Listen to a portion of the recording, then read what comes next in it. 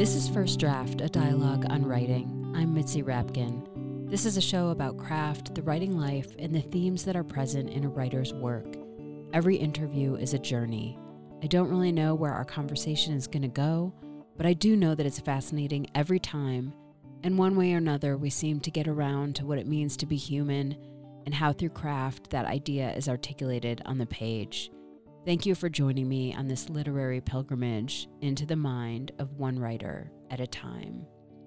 My interview today is with Jamil Jan Kochai, author of the short story collection, The Haunting of Haji Hotak and Other Stories. For me, it's always been sort of just as important to capture and to understand and to explore the after effects of violence. We'll be back with Jamil Jan Kochai after these essential words.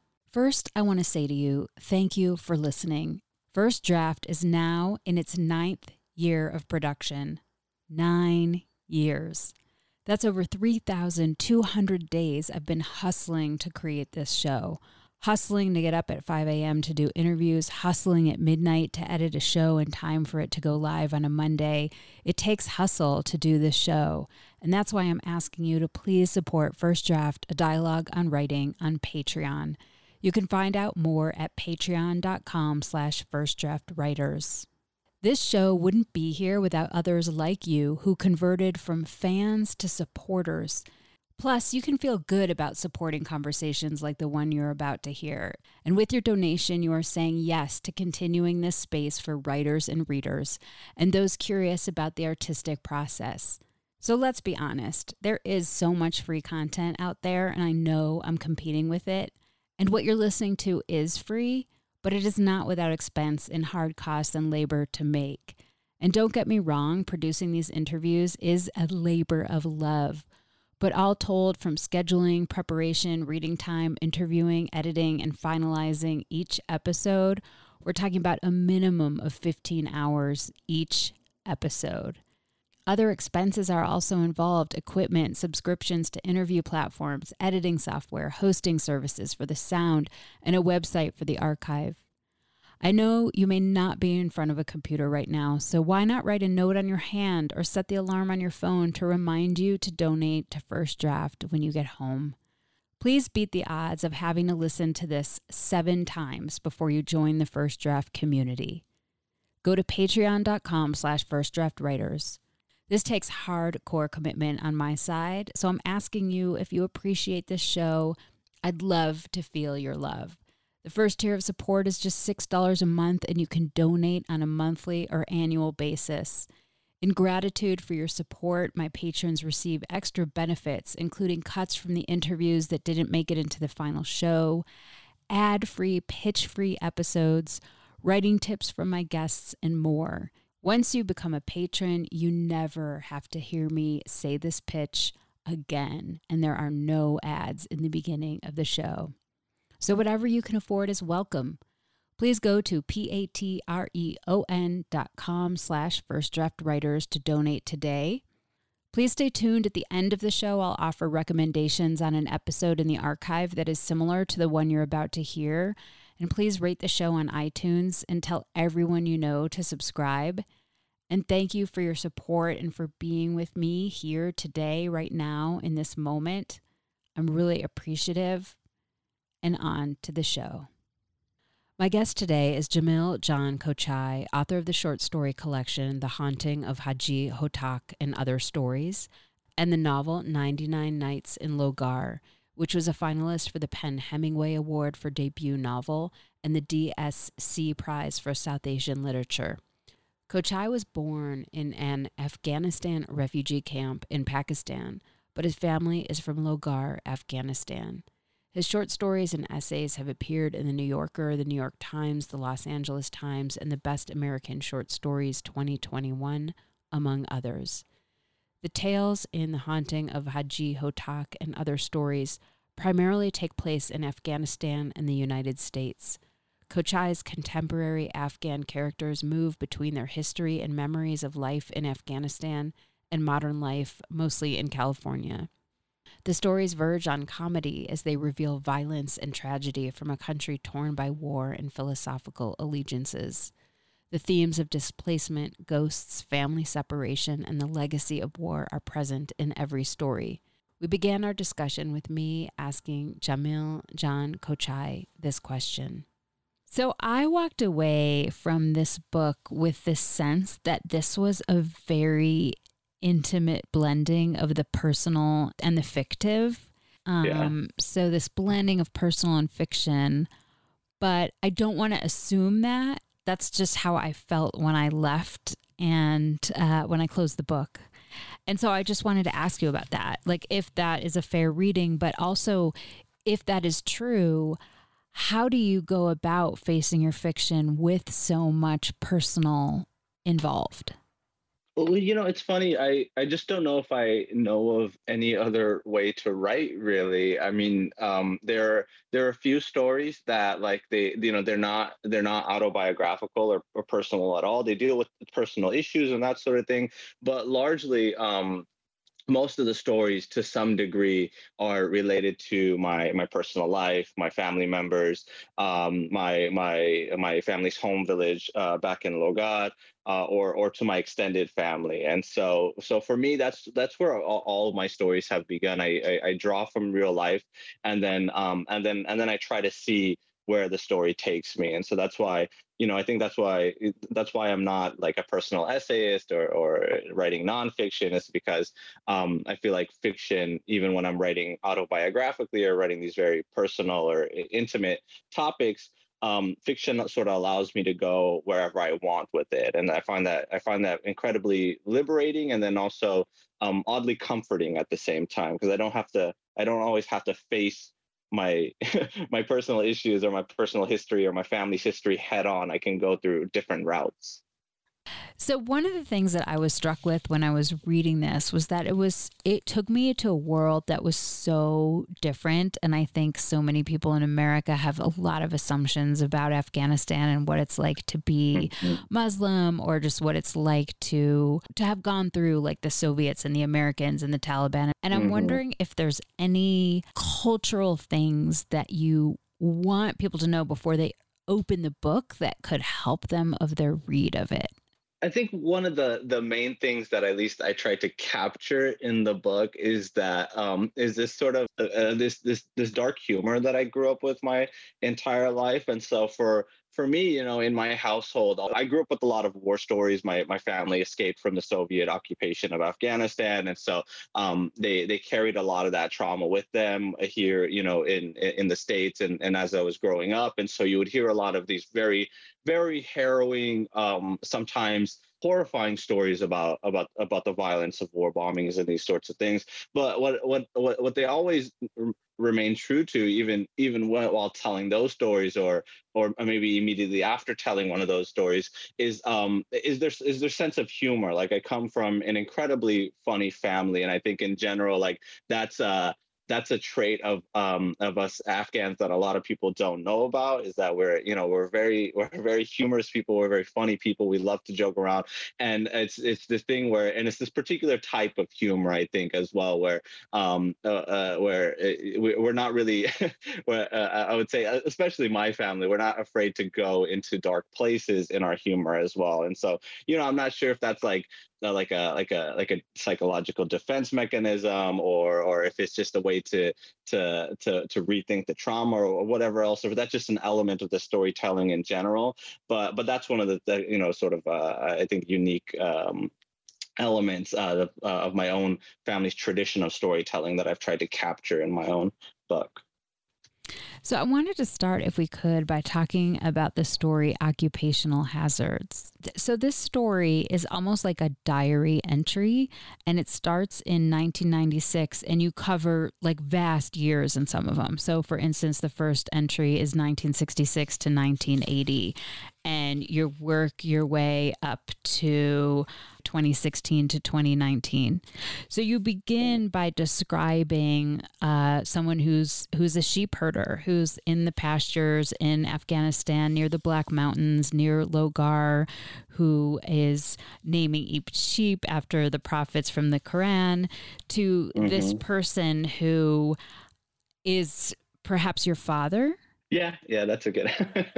Who is your That's a good movie. father? And we're watching him go through grade school and his family's connections and the regimes that he's under and fighting schoolboys. And then we see him becoming a farmer, and we see him moving to Kabul from the country, and we see him eventually becoming a merchant, and then becoming a high school student, and then being a recruit for the Mujahid, to back to Logar, where you're from, to transporting a bomb. And then we learn about later he has all these injuries. I think when he makes it, he's a laborer. He makes it to Pakistan, to a refugee camp, and then eventually he makes it first to Alabama and then to California. And we learn about the work he has, where he's making $3.50 an hour, or working at 7-Eleven, or driving in an accident where he's permanently injured and has pain for his whole life, and trying to sue the company. And then moving to you writing your first novel with him helping you and going over like the death of his brother. And so I just wanted to ask you about writing this story. I felt like when I read it, it grounded me so much in the rest of the book, because there's other characters that come up throughout the book that seem to be from your real life. And I learned so much about you that I almost was like, oh my gosh, like I felt like I knew you in a whole different way. And it changed how I read the rest of the book. Hey, the occupational hazards. It's one of those stories when I went into it, I knew it was gonna like encompass a large swath of time, and I knew that it was also going to be dealing with a lot of personal issues and a lot of my personal family history, especially my father's personal history. And so, it was one of those stories where I was very hesitant to write it initially, not only because of the content, but also because of the form itself. Like when I started thinking about writing the story that was going to be sort of in the format of a resume, I was very worried about it. I thought, is it too gimmicky? Is it gonna, is it how will I be able to focus on character and on story if I'm sort of locking everything up within this very sort of, I felt like at the time, very restrictive form. And so there were a lot of reasons why, like, I almost didn't finish this story, but lo and behold, I was able to put it together in the end. And it was one of those things where, I used to do these interviews with my father about his life. And one thing in particular that I noticed was that, like, he had this incredible resume of job occupations that he had, starting from, being a farmer and a sheep herder when he was very young, all the way on to, going on to become like a lawn care specialist when he was in his 40s. And so just that fact in and of itself, like, I thought, like, here's a story it's going to encompass a lot of time, and it's going to explore this character's relationship to violence and to his family, but most especially to labor, and the way that his identity would be rooted in these different forms of labor, and how does one then try to break out of that once you're made physically incapable of taking part in labor, right? And I think in a lot of ways, because I was able to root that story in the character of my father, like, it became that. I think that was sort of my impetus, my drive to finish it in the end. Yeah, it's so powerful, I think, for someone who's so foreign to what it's like to grow up in Afghanistan under so much violence, to read all that and think about what your dad is carrying, and what you inherited from that, either Yeah. like literally in your DNA or just the Hmm. stories that formed you. And so I'm curious how he reacted to this. I mean, obviously you've been talking to him about this story, and if writing it in this format made you look at things in any new way.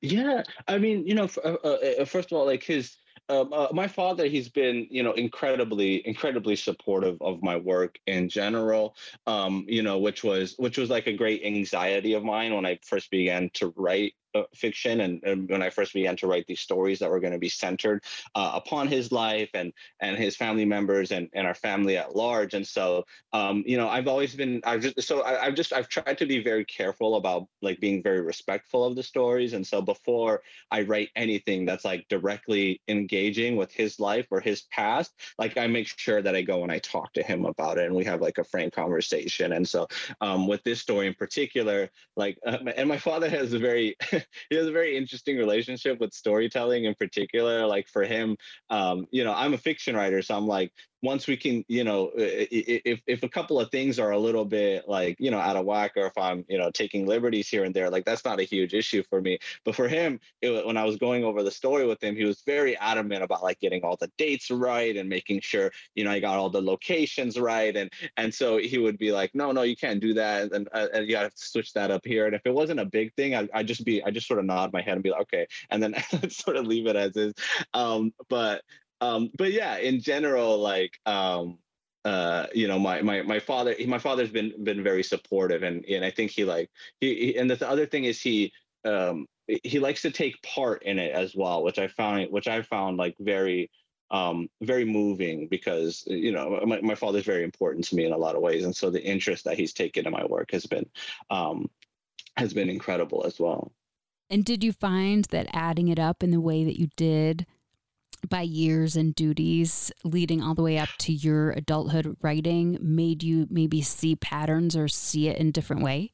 Yeah, well, it's the scope of the story itself that was sort of like really, that was really sort of eye-opening for me. When I went into the story, I had this vague idea of like how many jobs my father had had throughout his life, and the variety of those jobs and the different locations that he'd gone to take part in those jobs, and how arduous many of those different forms of labor were.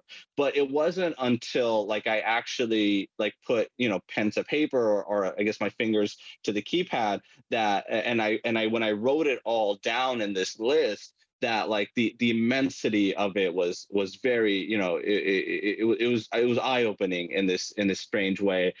And the funny thing about it is that there actually like there are actually jobs and locations and places that I had to actually just cut out of the story because it was getting too long, and it was just veering off into these very, very odd directions. And so like in many ways, like my father's actual life, my father's actual work history is more incredible than this story. There's this whole episode where he went to Iran and he worked in an orchard that I had to cut out because it was going to explode the story.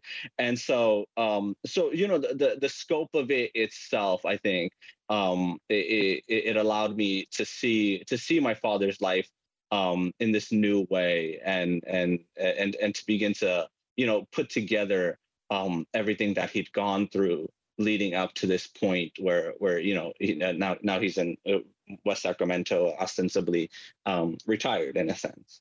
There were two things that really stuck out from that I see in the rest of the book. One is the death of his brother. I think when his brother was 16, he was killed by the Soviets by the river. And you have a character with that name in other stories who gets killed. Right. So I guess I'm curious what it was like growing up with that story as part of your family's legacy. It strikes me that it must have been so important to what you knew growing up, because it is in so many of these stories. The story of Wathuk's death, like it's a story that really, I think it haunted our family as a whole. I in the past I've sort of I've referred to Wathuk as sort of our most beloved ghost. His photograph from when he was 16 years old. It's one of only two photographs that we have of him. It hangs on the wall in our prayer room, and it's hung there for years and years and years. And so growing up, whenever I would finish a prayer, I would look back on this mysterious figure named Wathuk, who I'd never known, but who I knew had this incredible impact on not only my father's life and his relationship to death and to loss and to mourning, and the way that he carried that death with him throughout the rest of his life up until this day, but also like the trajectory of our family as a whole, right? Because that was a story that, even now it's a story that like I've never heard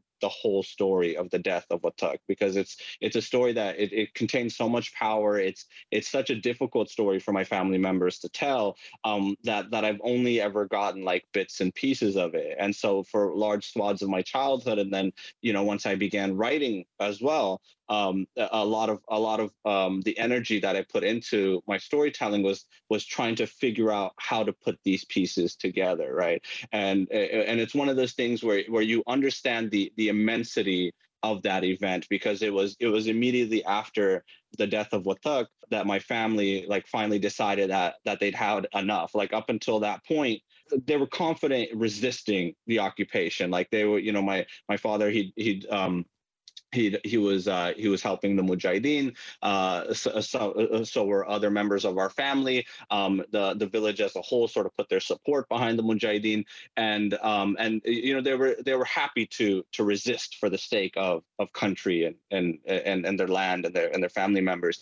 But after that death, that was sort of the breaking point for my family, and that was the death that it really like went into the decision to actually flee the country and to eventually arrive here in America. So even from a young age, I understood that like our journey as a family, it all originates with that key loss, and that what my professor at UC Davis, he would tell us that every single poem has a wound at the heart of it. And I think like when it comes to, and I think that's true of stories as well. And so when it comes to the story of my family, I think the death of Watuk is that it's that wound at the heart of our story.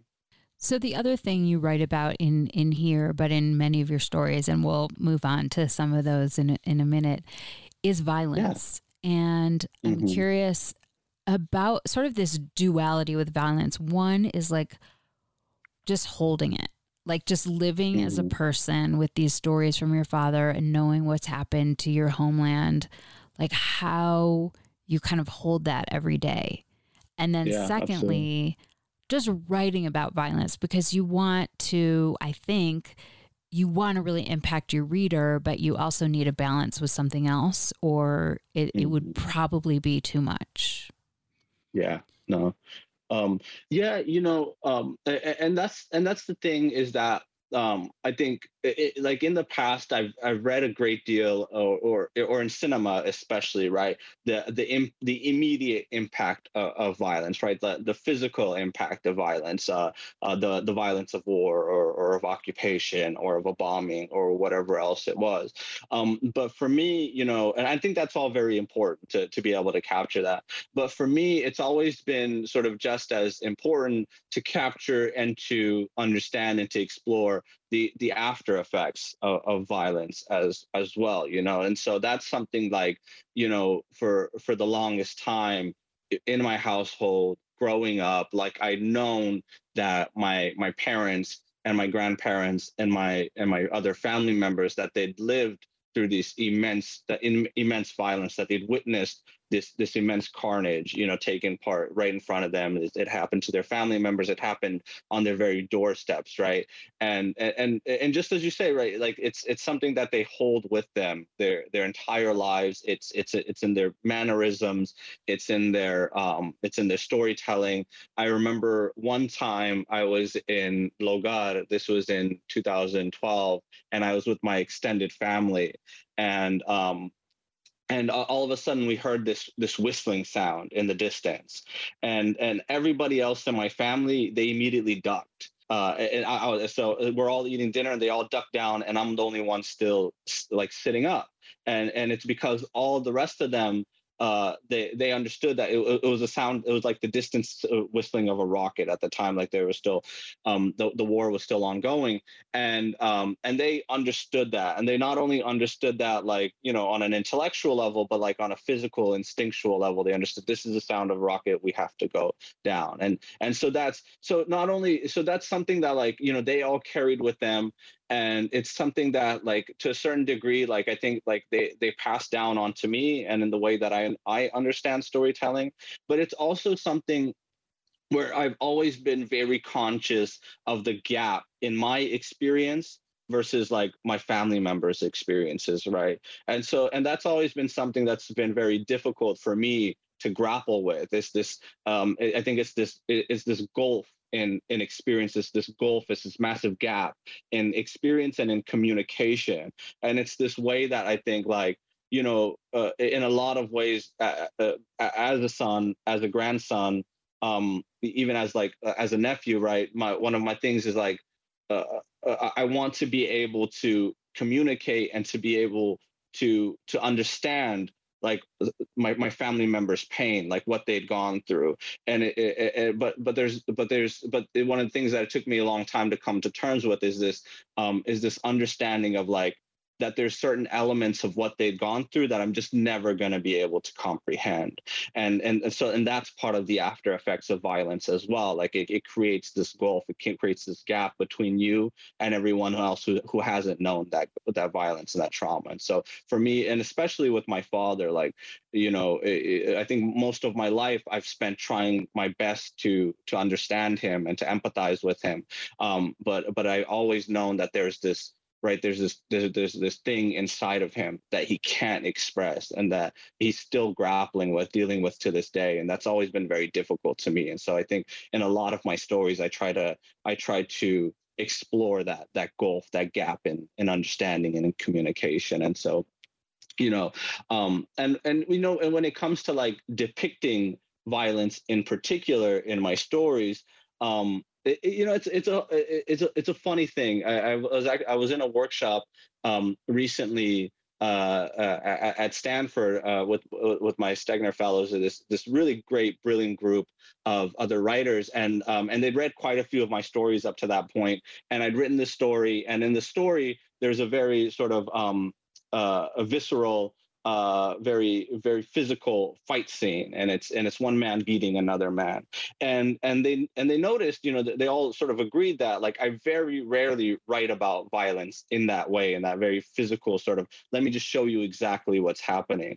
And when I look back at my stories, it was something that I didn't notice about myself, but when I look back at my stories, I think it is, it's true to a certain degree that when I'm approaching violence or when I'm thinking through violence, it's always sort of through different mediums. Like I try to get at, like, the surreal nature of violence, like the unreality of violence. I try to understand, like, violence as it's passed in storytelling, or violence as it's experienced in media. And I think it's been difficult for me up to this point to write about actual physical violence on the page without sort of summarizing it, especially to write it in scene. And so that's been, that's just something that I've noticed about myself. And I think that's something that, as I continue writing, I do wonder if that's a place that I'm going to have to go at some point in my writing, that it might be a little bit scary. Yeah, well, I understand what you're saying about, like, for you, like you were saying, you're really interested in the after effects of violence. And yeah. So when you write about it in some of these stories, that's what you're writing about it. You're getting at it not from, like, in scene where someone's like hurting someone. Like an example is your story Return to Sender, where you have these two doctors that are from America and they go back because they want to help in Afghanistan, and their son is missing, and they're slowly being mailed his body parts, or basically someone's knocking on the door and dropping off his body parts. And so that seems like an example of coming to it after. We're just looking at how these people are dealing with it. We don't even know exactly what happened to son. But we also learn from other stories in there that so many young boys end up being abducted and used for sex and murdered. That's right. So just wondering if you wanted to talk a little bit about that story, Return to Sender.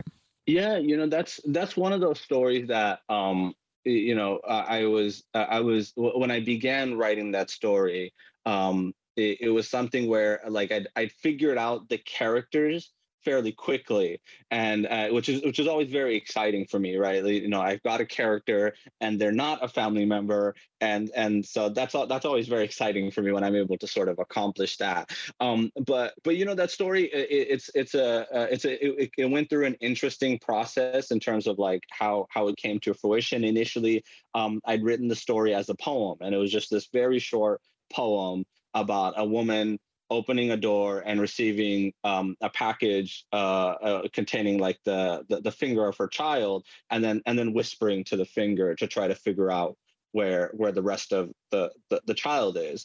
And that, of course, it's also to a certain degree rooted in reality, right? That's a thing that's I've heard these horror stories of children getting kidnapped, and then they send them back their body parts to get the ransom faster, and it becomes this incredibly desperate situation. And so for me, when I'm thinking about a story like that, and when I'm thinking about something as horrific and as surreal as mutilation, right? Like the what can happen to the human body when violence is inflicted upon it, right?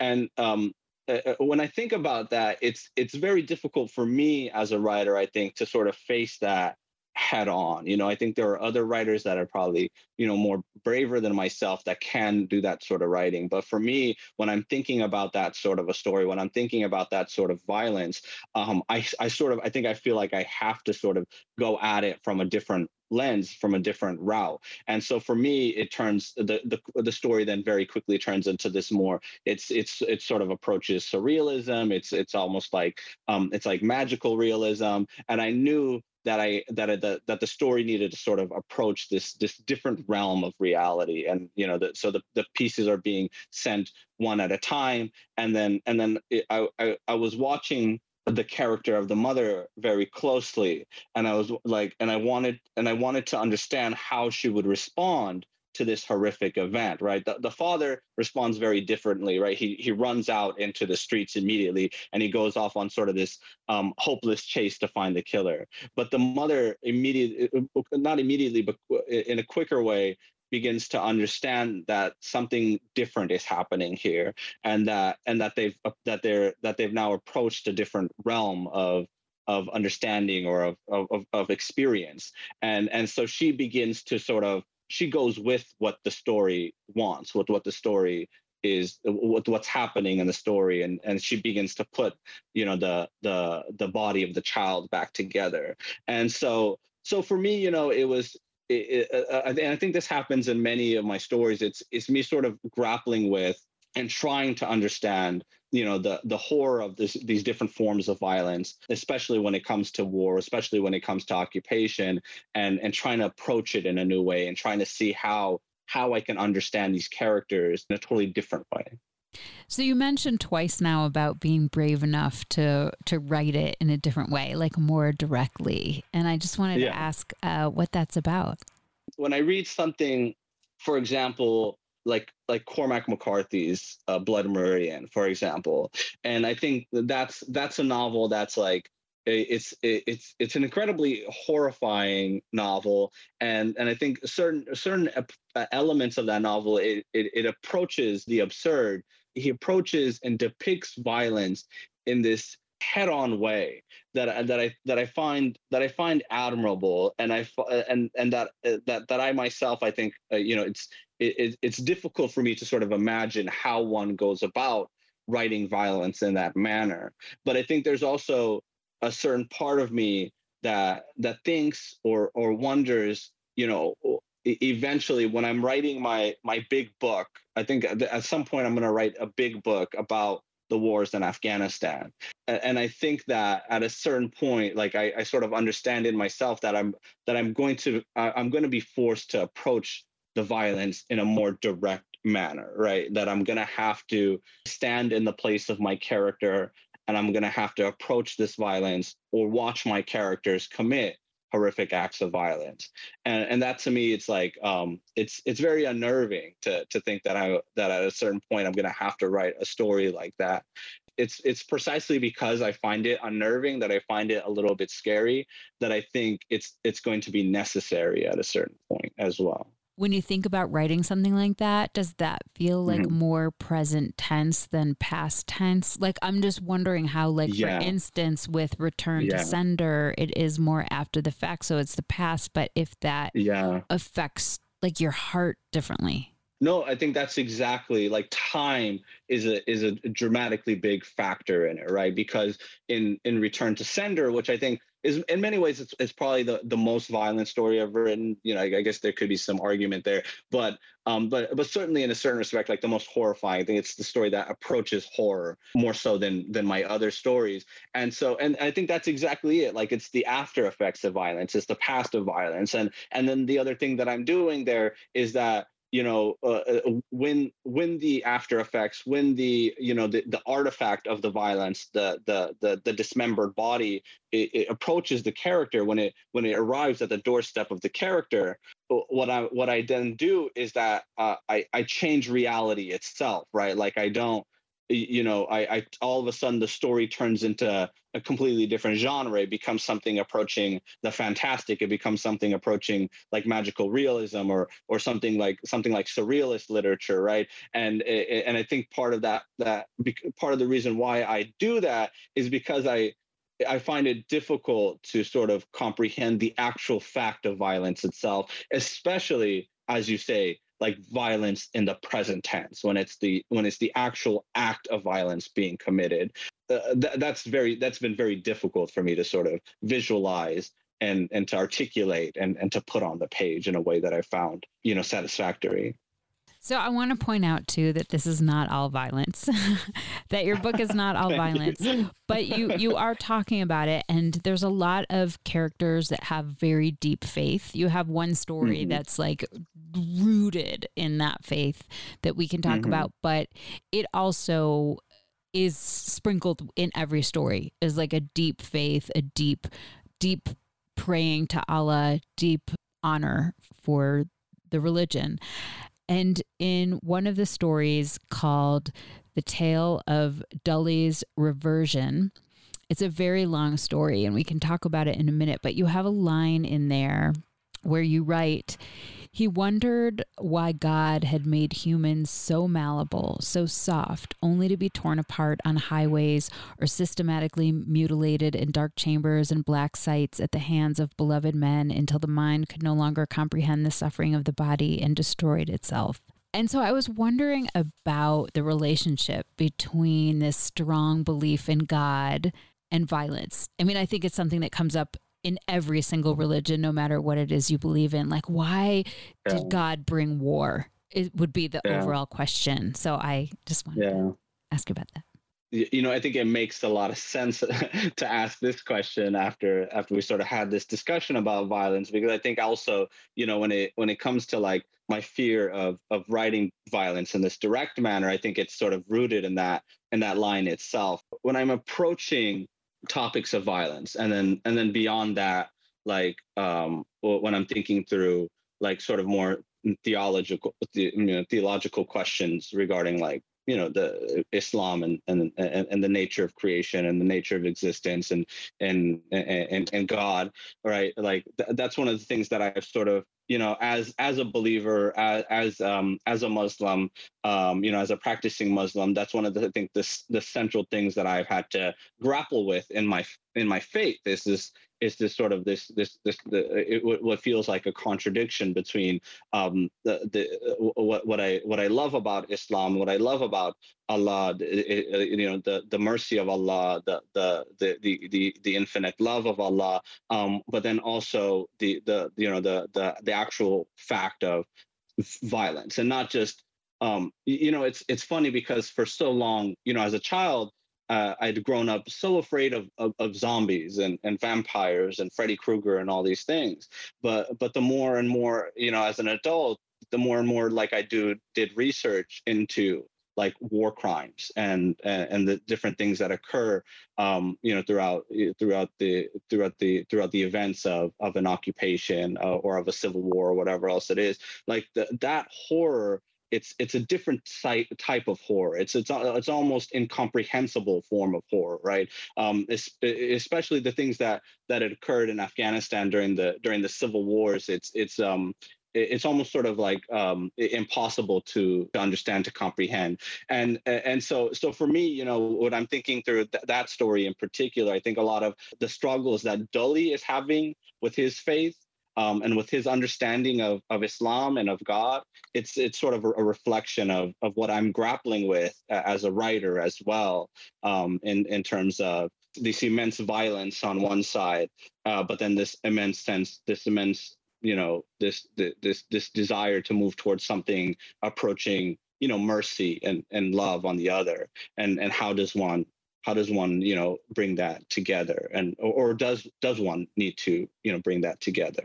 So basically, this story is the story of a young man and his parents, and they live in the US, and basically the son has not been praying lately, or at least they think he hasn't been praying lately, and That's right. he turns into a monkey. And so the mother goes back to Afghanistan with the monkey son to try to figure out. Basically, she thinks if she can see this imam, it'll help turn the kid back into the human. That's right. And so she goes with the monkey, and then her husband is all pissed off. And so he stops in Egypt and gathers his other child and his son's wife, and comes to follow her. And meanwhile, they're going back to these villages, and she's going back to see an old crush who has a lot of power working on the American side. And then there's the Taliban, and the monkey joins the Taliban. It starts praying, becomes this like model monkey. And I read that story and I was like, wow, like what is going on in his head when he was writing this? So I'm wondering if there's anything about the story I didn't describe that you wanted to describe, and sort of the genesis and what you were exploring. Yeah, that's a story that I struggled with a good deal, and I'll talk a little bit more about this later on, in our conversation.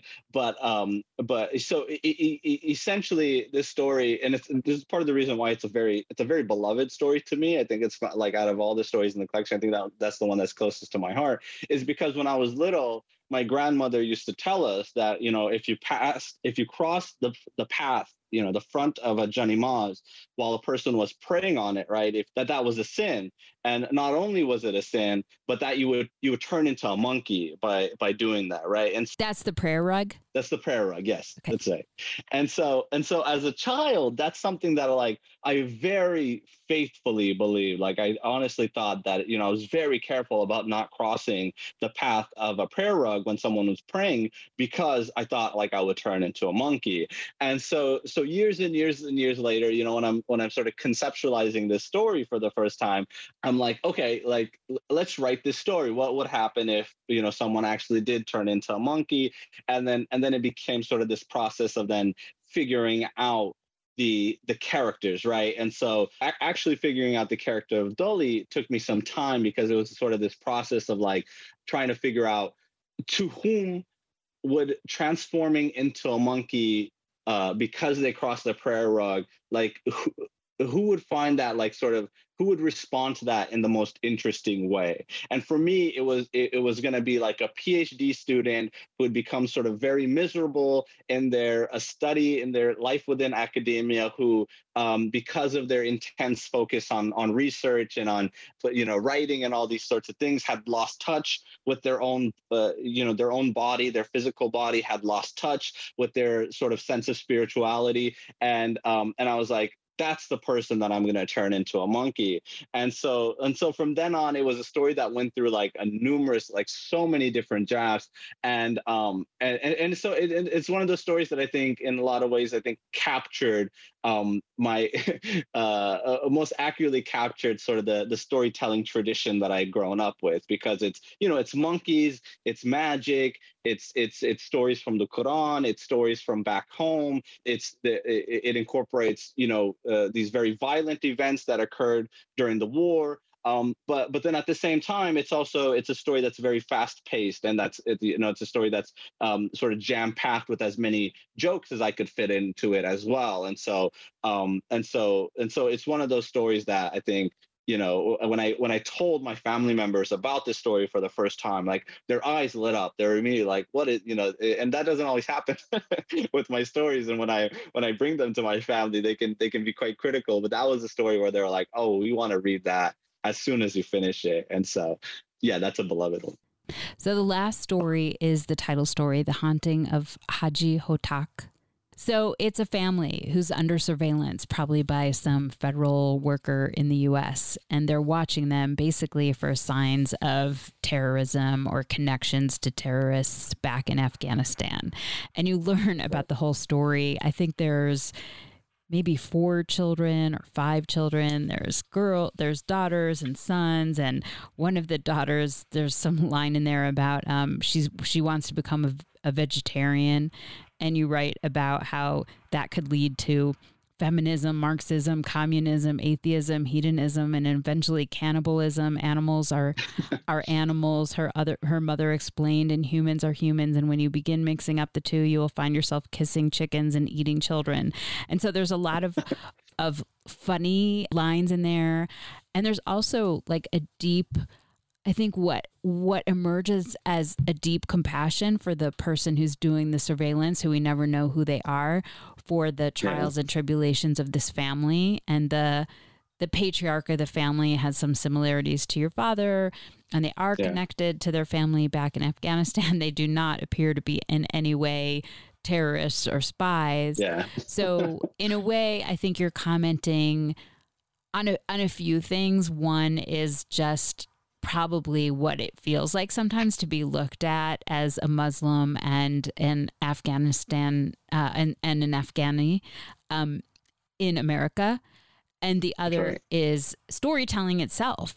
And where are you involved? Because basically the surveillance guy kind of wants to keep watching them. He is kind of emotionally involved. And it also reminded me kind of writing stories. It's a funny story because like it started out initially as a joke. There's this Onion article where essentially it was like the FBI agent finds himself reminiscing on the childhood of one of the children he's watching as they're graduating high school for the first time. And so he feels like this sense of pride because he's watched him go through, all of his classes and, going through puberty and all these difficulties in his life. And he feels this sense of connection and pride with that this person that he's surveilling has now, graduated high school. And so that, to me, it was so funny. But then I also I found it like oddly endearing as well. And so like I began to think about this character who, over the course of a story initially would begin very suspicious, would be watching the family with based on sort of these like racist or Islamophobic stereotypes, right? But then begins to realize over the course of the story that this is just like, they're a regular family. They're dealing with their own issues. They have their own complications and their own sorrows, but that they love each other, right? And then over the course of the story, he also finds himself feeling this sense of attachment to this family, right? But then, as we see with the ending, that all sort of falls apart in the end. And so, and I think you're exactly right. Like, I think with that character, I write it in the second person, partly because like I wanted it to be directly addressed to the reader. I wanted sort of the reader to be implicated in this act of surveillance. But at the same time, I also understood the way that I, as the you and the character, was also implicated in this act of surveillance. And I began to like think back on like my other stories, and I began to think about the ways that like I as a writer can in certain ways like in the ways that I as a writer am also acting sort of as this as like a surveillance agent in a certain sense. Like I'm very invasive in my behavior. I want to watch my characters. I want to spy on my characters. I want to I want to listen in on their most intimate conversations and secrets. And so when I was thinking about that, there was something about that seemed like surprisingly like insidious, because when I'm well, in general, when I'm thinking about my relationship to my characters, I'm thinking about it as like a relationship of empathy, and I'm just trying to empathize with them. I'm just trying to understand them. But when I began to write this story, it sort of made me rethink my relationship to my characters in a little bit, and I wondered if, like, in a certain respect, what I was doing as a fiction writer, if it wasn't in a certain sense like invasive, if it wasn't in a certain sense, not only was I trying to understand them and to empathize with them, but that I began to like think about my own motivations and my own intentions. And I wondered if there wasn't like this way that I was trying to dominate them in my attempt to understand them or my attempt to know them. And so these were the questions that I was sort of grappling with in the story, my own relationship to the surveillance agent. But then it was also something that I wanted my reader to sort of like grapple with as well. And so it's this thing that I went back and forth on. It's not, it's something that I continue to struggle with, that I continue to think through. But I guess why the story was important to me was that it made me begin to ask questions of myself that I hadn't considered yet. And so, I think Flannery O'Connor has this line where she says, I don't know what I think until I begin to write it down. And I think I sort of had that same moment where the actual writing of the story made me begin to question my own perspective in a way that I think is ultimately healthy. Is there something that you hope that your readers walk away with? I think really it does come back to like that point that I was just making. I think, if my readers with this story in particular, but with the collection as a whole, if my readers walk away from my stories just beginning to question their own perspectives, their own viewpoints, their own understanding, not only of Afghanistan or the Afghan diaspora, but to begin to question their own position as a reader or as an American or as themselves, like as writers or as storytellers.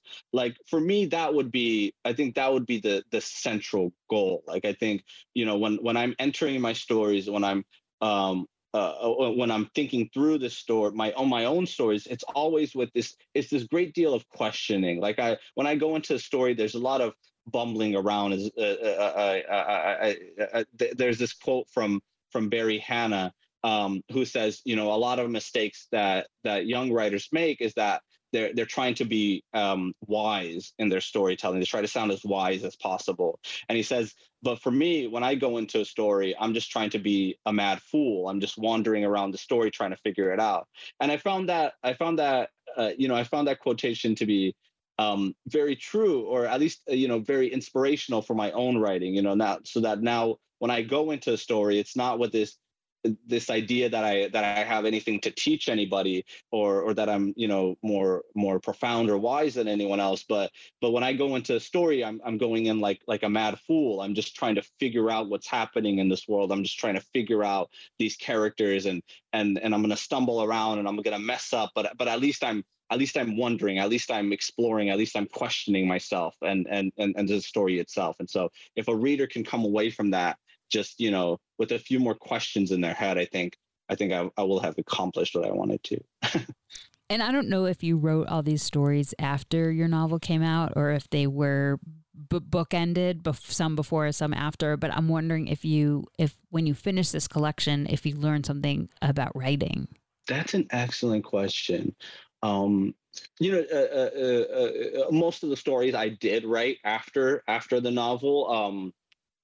I think the main thing that I learned from this collection was I think I became more confident in my ability to experiment with form in my stories. I think that's one of the things that I love about short stories in general, is that because you're going into each story and it's its own little universe, right?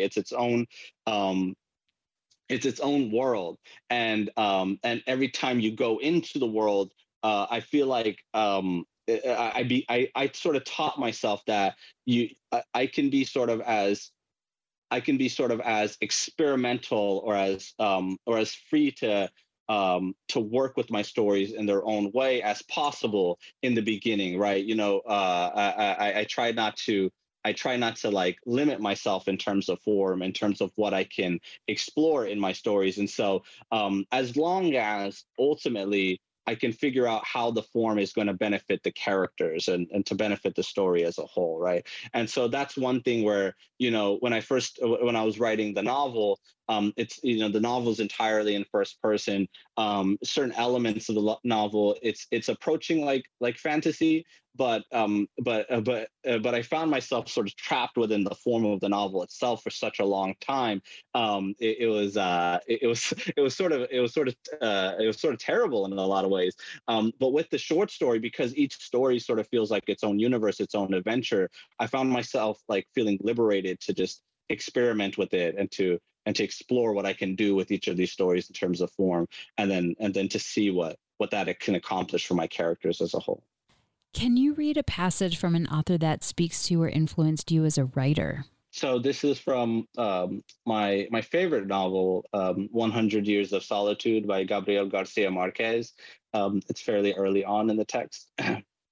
They went down along the stony bank of the river to the place where years before they had found the soldier's armor. And from there, they went into the woods along a path between wild orange trees. At the end of the first week, they killed and roasted a deer, but they agreed to eat only half of it and salt the rest for the days that lay ahead. With that precaution, they tried to postpone the necessity of having to eat macaws, whose blue flesh had a harsh and musky taste. Then, for more than 10 days, they did not see the sun again. The ground became soft and damp like volcanic ash, and the vegetation was thicker and thicker, and the cries of the birds and the uproar of the monkeys became more and more remote, and the world became eternally sad. The men on the expedition felt overwhelmed by their most ancient memories in that paradise of dampness and silence, going back to before original sin. As their boots sank into pools of steaming oil and the machetes destroyed bloody lilies and golden salamanders, for a week, almost without speaking, they went ahead like sleepwalkers through a universe of grief, lighted only by the tenuous reflection of luminous insects, and their lungs were overwhelmed by a suffocating smell of blood. Do you want to share why you chose that? So this is a passage that I've taught to my students before, as a way to demonstrate how one goes about writing summary in a way that makes sure that it maintains sort of a visual language, right? That I was trying to show them how Marquez is able to move through time so quickly while still rooting his reader in detail and in visual images and whatever else, so one of the things that I do is I underline for them, that there's so much emphasis upon physical detail. This is almost like, it's more than a month's worth of time in a single paragraph, but we're also being given, all these like vivid visual details: the stony bank of the river, the wild orange trees, the macaws whose blue flesh had a harsh and musky taste, the soft and damp ground like volcanic ash, the pools of steaming oil. And so what happens here, and I was trying to demonstrate to them that what Marquez is accomplishing here is that he's the central, the visual, the language here. It's benefiting. It's approaching all of these different senses at the same time. You're hearing the scene, you're seeing the details, you're tasting the smell of the macaws, and so I think it's just it's one of these passages that when I go back and I'm trying to figure out how to move through time quickly in a way that still orients and roots my readers in detail and in place and in visual images. This is the passage that I tend to go to. Can you read something you wrote that was maybe tricky or hard or changed a lot from the first draft? Yeah, so this is from the latter portions of the tale of Doli's reversion. It's Shakoko and her son Doli. They're sitting up in a tree together, and they're beginning to discuss the assassination of her brothers. Remember, Doli said, it was snowing that night. Most likely, the assassins wouldn't have been able to see their faces, just the headlights of their vehicle. How many of them were there? At least two, one to keep lookout and another to aim. Besides, it was freezing. They kept each other warm then. They might have been huddled together, the assassins, just moments before the hit. Then what? They would have waited for the headlights to fall forth from the alley, and then the shooter would have fired from this very tree branch before fleeing into the fields below. Are you certain? Dully turned and nodded, but was no longer sure. Fahim and Kadim were shot from close range, Shakuko said. Your assassins might have waited in this tree, they might have huddled on this very tree branch, but they went up close for the final act. Dully closed his notebook and sat up and faced his mother. Do you want to share more about that? So this is one of those passages I mentioned, a little bit earlier that I had a great deal of trouble with the story. I think it must have went through like at least like 40 different drafts. The first draft of this story I turned in 2017 to when I was at the IR Writers Workshop. It was 17 pages, and I knew like it wasn't anywhere near being finished. And then I wrote subsequent drafts of it. One draft of it was 80 pages. Another draft of it was 60 pages. I think it ended up coming out to like around 50 pages. But one of the things that I understood from the very beginning was that the story was leading up to this confrontational moment between Dully and his mother. And it was a scene that in the early drafts of the story, in fact, in many drafts of my story, I couldn't write this scene. I kept skipping over it. I would summarize over the scene and just keep moving toward sort of that the penultimate conclusion of the story. And but I understood, and with the help of actually some really great instructors and readers, I understood that I needed to linger here with these characters in this space, in this scene. And so it just, it's one of those things where I have such a tendency toward writing very fast paced, toward like propulsive, momentous writing that I sometimes find a great deal of difficulty to just slow down and linger with my characters. And so I'm very proud of this scene in particular because it took such a long time for me to get here. And then, but when I finally slowed down enough and I finally I sat up with Dully and Shakoko in that tree and I really listened to them. And then it really seemed to me like this is the conversation that they would have in this moment, because it not only encapsulated sort of this shared memory that they had, this loss of Shakuko's brothers, but then it also, the entire time the conversation is also about like the nature of violence and the nature of storytelling itself. And so that's the reason why I picked it. Where do you write? I write in my office in my apartment at West Sacramento. But if I'm feeling adventurous, I'll drive out to a local coffee shop. What do you do or where do you go to get away from writing?